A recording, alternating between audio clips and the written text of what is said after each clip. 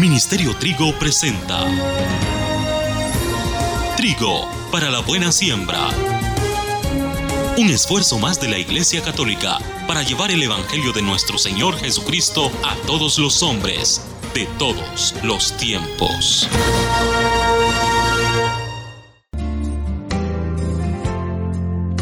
El Ministerio Trigo te invita al retiro para mujeres. Ven y vive este gran retiro espiritual. Sábado 21 de septiembre, de 8 a 16 horas. En las instalaciones de nuestro ministerio, Séptima Avenida 4-53, Zona 1. Donación, 125 quetzales por persona. Incluye refacción y almuerzo.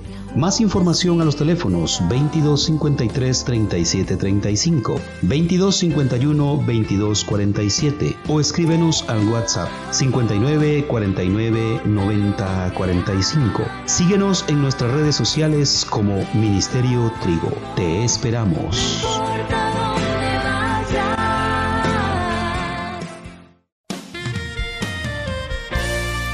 Que Dios les bendiga, amados hermanos. Es un gusto que usted esté en sintonía de esta bendecida radio. Los dejamos con la prédica del hermano Salvador Gómez, esperando que sea de mucha bendición para usted y su familia. Una de las enseñanzas más grandes que nos dio Jesús es que el Padre Dios nos ama a pesar de todo. Estaban dos niños platicando. El mayorcito, como de 6 años, le estaba diciendo a su hermanito de 3 años: pórtate bien. Si te portas bien, mi papito te va a querer mucho. Pero si te portas mal, mi papito no te va a querer. El papá los estaba oyendo y viene a decirle al niño: perdóname que te corrija, pero no es así. Yo los quiero si se portan bien y los quiero si se portan mal. Yo, si ustedes se portan bien, los quiero con un amor que me hace llorar de alegría. Y si se portan mal, los quiero con un amor que me hace llorar de tristeza. Pero yo siempre los quiero. Así es el Padre Dios. Jesús nos enseñó que el Padre Dios hace salir el sol sobre malos y buenos, y hace llover sobre justos e injustos. El Padre Dios nos ama como nosotros estemos donde estemos, mas nos invita, nos llama a estar con Él, porque Él sabe que nos estamos perdiendo de algo grande, como una mamá cuando su hijo o su hija se encaprichan, se encierran en el cuarto y dice: no como, vaya, no como. Y la mamá dice: come, hija. No, no como. La mamá sufre porque sabe que su hija va a tener hambre y se puede hasta enfermar. Ella no tiene problema, ella come y ella está tranquila, pero sufre porque su hija o su hijo no está bien. Así le pasa a Dios. Dios está en la gloria, hermano, rodeado de ángeles. A Él no le hace falta que nosotros lo alabemos, y Él tiene miríadas y miríadas de ángeles que día y noche, sin cesar, repite: santo, santo, santo. 24 ancianos rodeando el trono se postran de rodillas: digno eres de recibir gloria, alabanza, honor. Ese es un murmullo, dice San Juan en Apocalipsis, que es día y noche.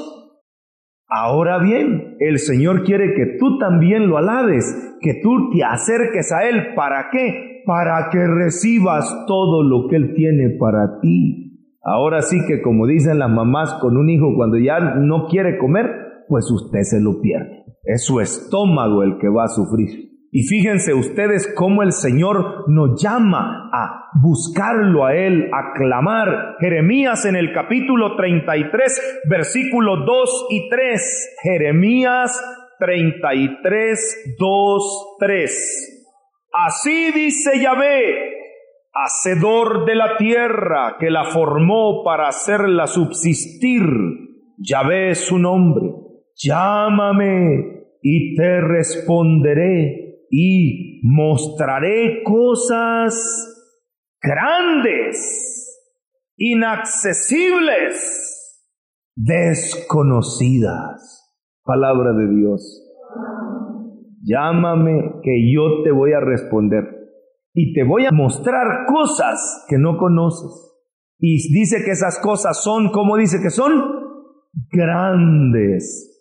Y efectivamente, el Salmo 40, por ejemplo, busquen ahora el Salmo 40 en los versos del 2 al 4 y pongan atención dónde estaba esta persona y qué hizo esta persona y qué fue lo que Dios hizo por esa persona. Muy interesante para los que han estudiado más analizar los verbos. Si ustedes van viendo los verbos que aparecen, a ver los estudiantes ahí subrayando cuáles son los verbos que están ahí. Miren qué interesante.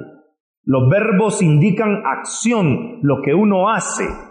Voy a leer Salmo 40, versos del 2 al 4. Dice: en Yahvé puse toda mi esperanza. Él se inclinó hacia mí, escuchó mi clamor, me sacó de la fosa fatal, del fango cenagoso, asentó mis pies sobre la roca, consolidó mis pasos, puso en mi boca un canto nuevo, una alabanza a nuestro Dios. Muchos verán y temerán y en Yahvé tendrán confianza. Palabra de Dios. ¿A dónde estaba, dice esta persona? ¿A dónde estaba? ¿De dónde lo sacaron? En la fosa fatal. Fosa fatal. ¿Estaba bien o estaba mal? Bueno, ahí depende, ¿verdad? Cada quien le gusta. Hay gente que le gusta estar así. Pero él estaba en la fosa fatal. Estaba ya destinado a la muerte. Eso quiere decir en la fosa fatal. ¿Y qué hizo ese hombre? Dos cosas nada más. Poner en Dios su esperanza. Poner la esperanza en Dios. Y número 2, levantar a Dios su clamor. Poner en Dios la esperanza y levantar su clamor. Ahora, ¿qué hizo Dios por él? ¿Qué hizo? A ver, ¿qué hizo? Lo sacó. Antes de haberlo sacado, ¿qué dice que hizo? Escuchó. Antes de escuchar, lo que hizo. Fíjese cómo dice. Se inclinó hacia mí. Primero, lo primero que hizo Dios fue inclinarse. Eso quiere decir acercarse. Cuando uno se inclina, quiere decir que se acerca para escuchar bien. Dios se inclina. ¿Qué más hace? Escucha el clamor. ¿Qué más? Lo saca de la fosa fatal. ¿Qué más? Asienta sus pies sobre la roca. ¿Qué más? Consolida sus pasos. ¿Qué más? Le pone en la boca un canto nuevo. Si fuéramos poniendo dos listas, ¿qué hizo el que estaba en la fosa? Puso en Dios la confianza y clamó. Solo dos cosas hizo. ¿Y Dios cuántas cosas hizo por él? Se inclinó, lo escuchó, lo sacó, asentó sus pies sobre la roca, consolidó sus pasos, puso un canto nuevo en la boca. ¿Cuántas cosas hizo? 6. ¿Y el hombre cuántas hizo? ¿Quién hace más? Siempre va a ser así. Nosotros damos un paso y Dios corre a nuestro encuentro. Nosotros levantamos una oración y Dios derrama miles de bendiciones. Él no se deja ganar en generosidad. Cuando Jesús puso el ejemplo más hermoso que podemos encontrar en San Lucas, en el capítulo 15, ustedes recuerdan el ejemplo del hijo pródigo, aquel hijo menor que se marchó de su casa. Miren a ese muchacho, vive con su papá, está en la casa y decide mejor irse lejos y se va a cuidar unos cerdos. ¡Qué cambio, hermanos! Dejar la casa del padre para vivir con los cerdos. Él que comía en la mesa del padre, ahora desea comer con los cerdos. Siempre hay gente que le gusta dar esos pasos para atrás. Él estaba en la casa con su papá, ahí comía, allí vivía en lo limpio, buen olor, y mire después dónde está, con los cerdos, mal olor, no hay comida, se está muriendo de hambre. Voy a hacer una pregunta, ¿el papá quería a ese hijo, sí o no? Cuando estaba en la casa lo quería, y cuando estaba con los cerdos lo quería. ¿Y por qué no lo fue a buscar? ¿Y por qué no le mandó comida? ¿Por qué? Porque Dios es un Padre que nos ama, y la primera manera de amarnos es que nos respeta. El Señor te espera, te llama, te manda profetas, te manda un curso, un retiro, una prédica, te manda una jornada de evangelización, te manda muchos mensajes, pero si tú no vienes, no recibes lo que Él tiene para ti, hasta que el Hijo tomó Él solo la decisión. Voy a leerle del versículo 17, San Lucas, en el capítulo 15, versículos del 17 en adelante, dice la palabra del Señor así: entrando en sí mismo dijo: ¿cuántos jornaleros de mi padre tienen pan en abundancia, mientras que yo aquí me muero de hambre? Me levantaré, iré a mi padre y le diré: Padre, pequé contra el cielo y ante ti ya no merezco ser llamado hijo tuyo. Trátame como a uno de tus jornaleros. Levantándose partió hacia su padre. Estando él todavía lejos, le vio su padre y conmovido corrió, se echó a su cuello y le besó efusivamente. El hijo dijo: Padre, pequé contra el cielo y ante ti ya no merezco ser llamado hijo tuyo. Pero el padre dijo a sus siervos: traed a prisa el mejor vestido, vestidle, ponedle un anillo en su mano, unas sandalias en los pies. Traed el ternero gordo, matadlo, comamos, celebremos una fiesta, porque este hijo mío estaba muerto, ha vuelto a la vida, estaba perdido y ha sido hallado. Palabra de Dios. El Padre le hizo una fiesta. Me gusta mucho cuando dice que lo vio cuando todavía estaba lejos. Cuando lo vio cuando estaba, y el Padre corrió al encuentro. Sin embargo, esperó que el hijo volviera. Él tenía para su hijo al ternero gordo. ¿Qué más le dio cuando regresó? Un anillo. ¿Qué más? Sandalias. ¿Qué más?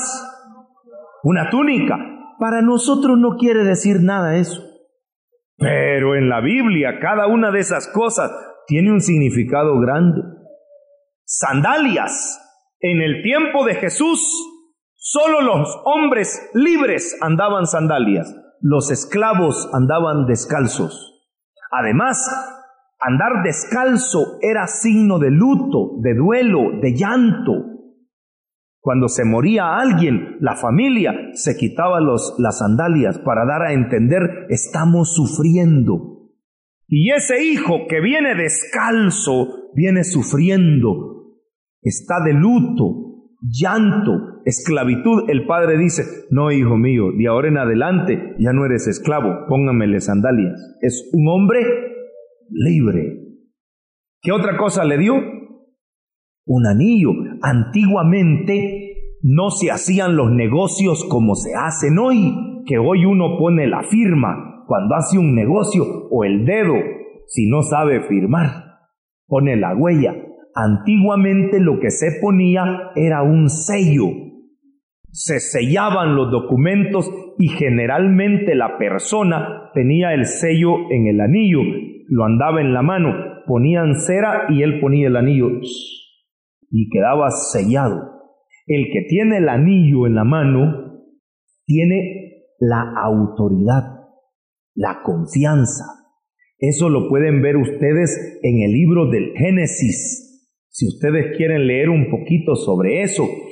Cuando el faraón llama a José y lo pone al frente de todo Egipto.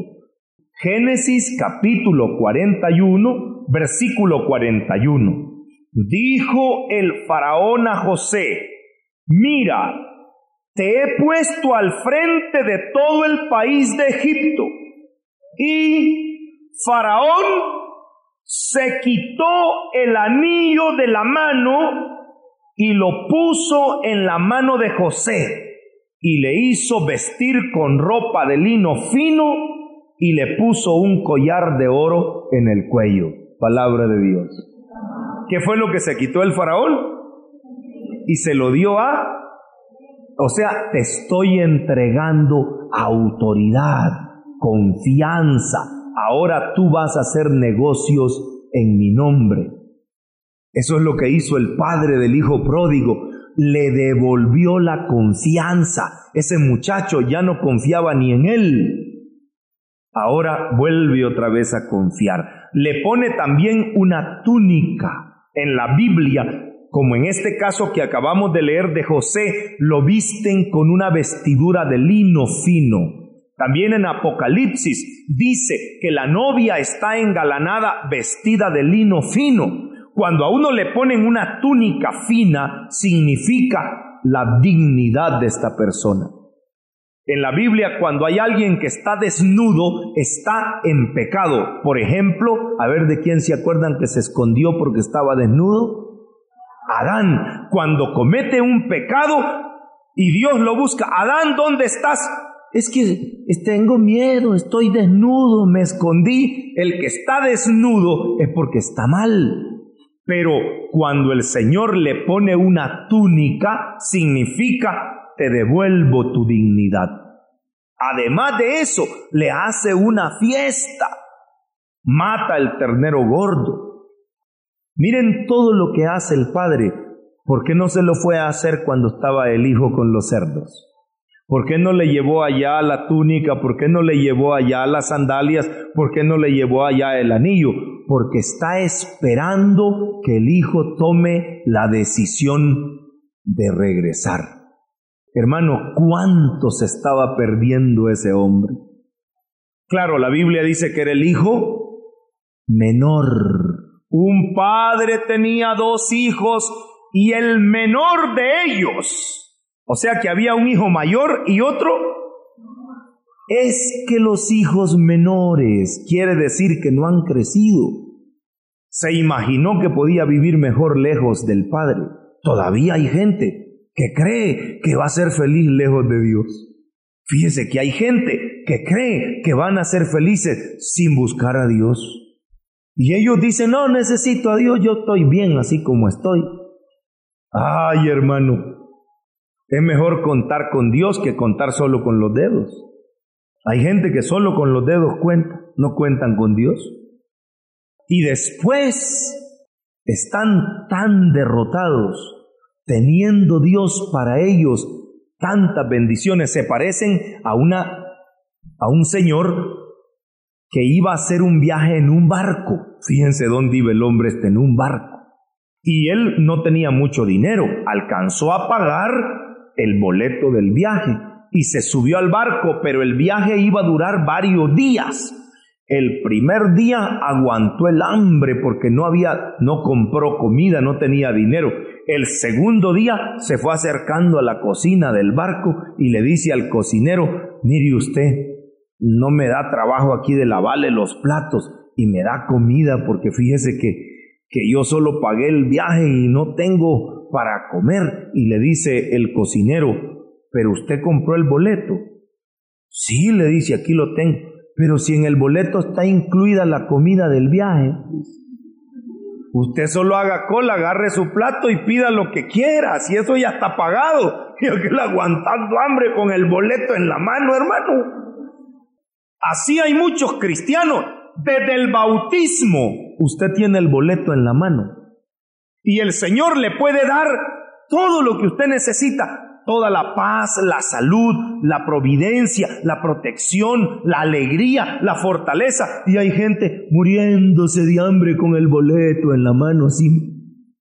¿Qué le pasa? No ha descubierto lo que Dios tiene para él.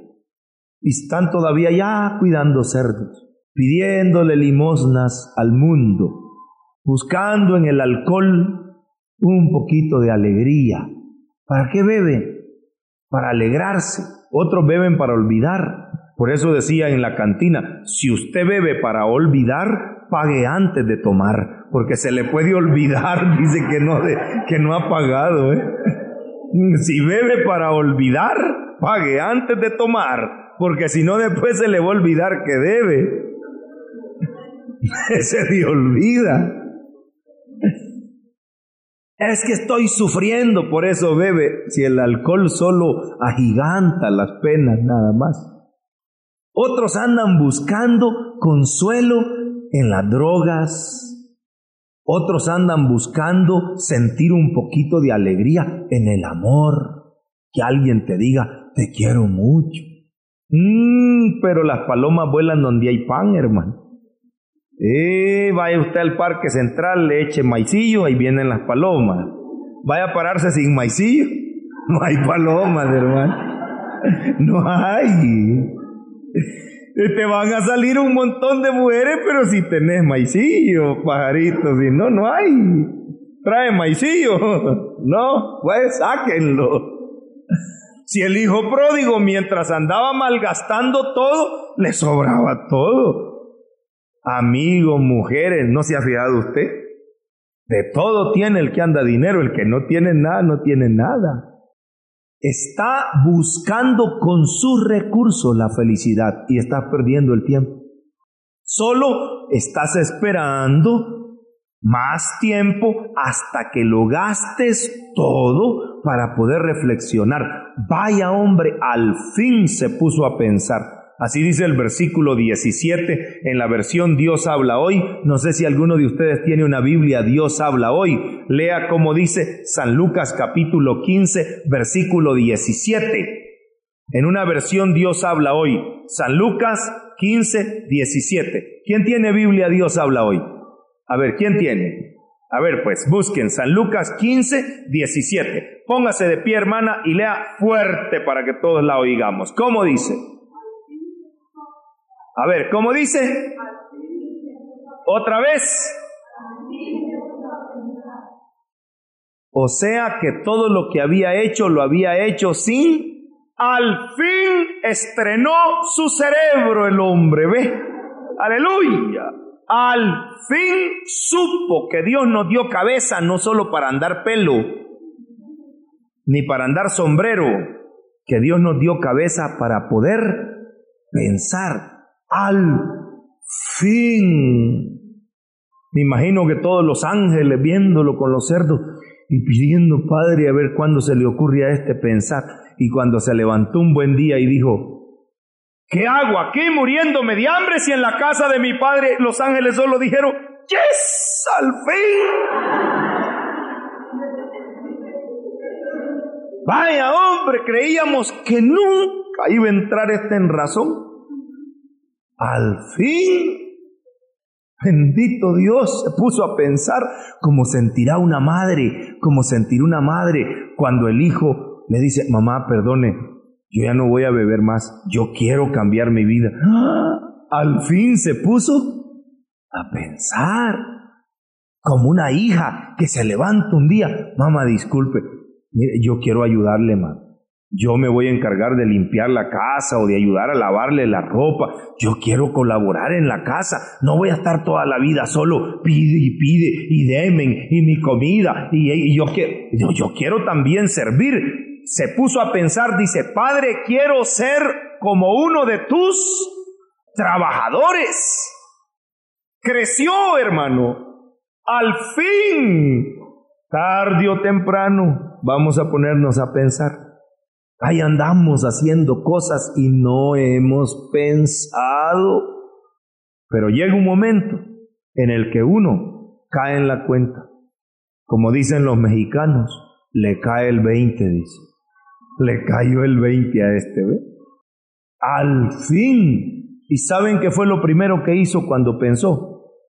Tomó una gran decisión. Aquel hombre cuando pensó, tomó una decisión. ¿Cuál fue la decisión que tomó?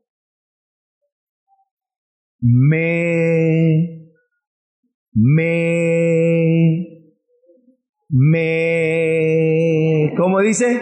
¿Cuál fue el verbo que usó? Eso, hermana, pensé que no lo iban a decir. Al fin se puso a pensar. A ver, ¿cómo fue que dijo? ¿Más fuerte? ¿Otra vez? Pero él le hizo tan fuerte, me levantaré. Y todos los cerdos se asustaron ese día. ¿Y este qué le pasó? Amaneció gritando. Me levantaré. Quiero que noten una cosa. Nadie llegó a regañarlo. Solito él con los cerdos. Nadie llegó a decirle, mire usted cómo está ahí tan joven perdiendo su vida cuidando cerdos y su papá ya en la casa va a esperarlo con una gran comida que le tiene preparada y usted muriéndose de hambre. ¿Qué espera, hombre? Levántese. ¿Llegó alguien a decirle eso? Mira, hermano, cuando tú no decides levantarte, cuando no es una decisión tuya el volver a la casa del Padre, de nada sirve que te estén regañando. De nada sirve que te digan, ya no beba, hombre, le está haciendo daño, mire su mujer sufriendo, mire sus hijos, hágalo por su mamá, hágalo por nadie, hermano. Tiene que ser una decisión, ¿cómo se llama esa? Personal. Los alcohólicos anónimos, me gusta cómo dicen ellos, el único requisito para pertenecer a es querer dejar de beber. Qué bonito lo que dicen ellos, ¿eh? Me gusta. Querer. Quiero yo dejar.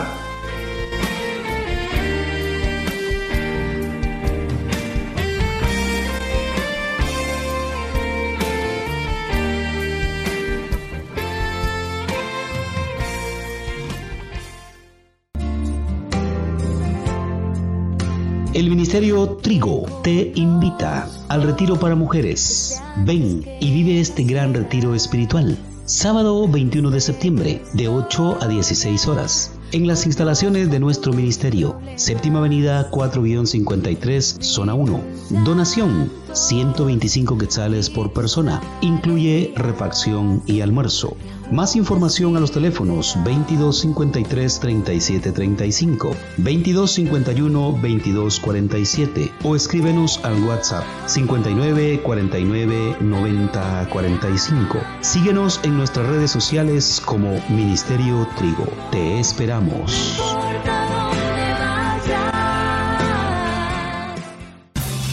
Ministerio Trigo presentó Trigo para la buena siembra. Este programa fue posible gracias a Dios, al esfuerzo del Ministerio Trigo y a las personas que con sus oraciones y ofrendas nos impulsan a seguir adelante. Reporte este programa al Ministerio Trigo, Séptima Avenida 453, Zona 1. A los teléfonos 2253-3735 y 56. O búsquenos en Facebook como Ministerio Trigo. Que el Señor le bendiga.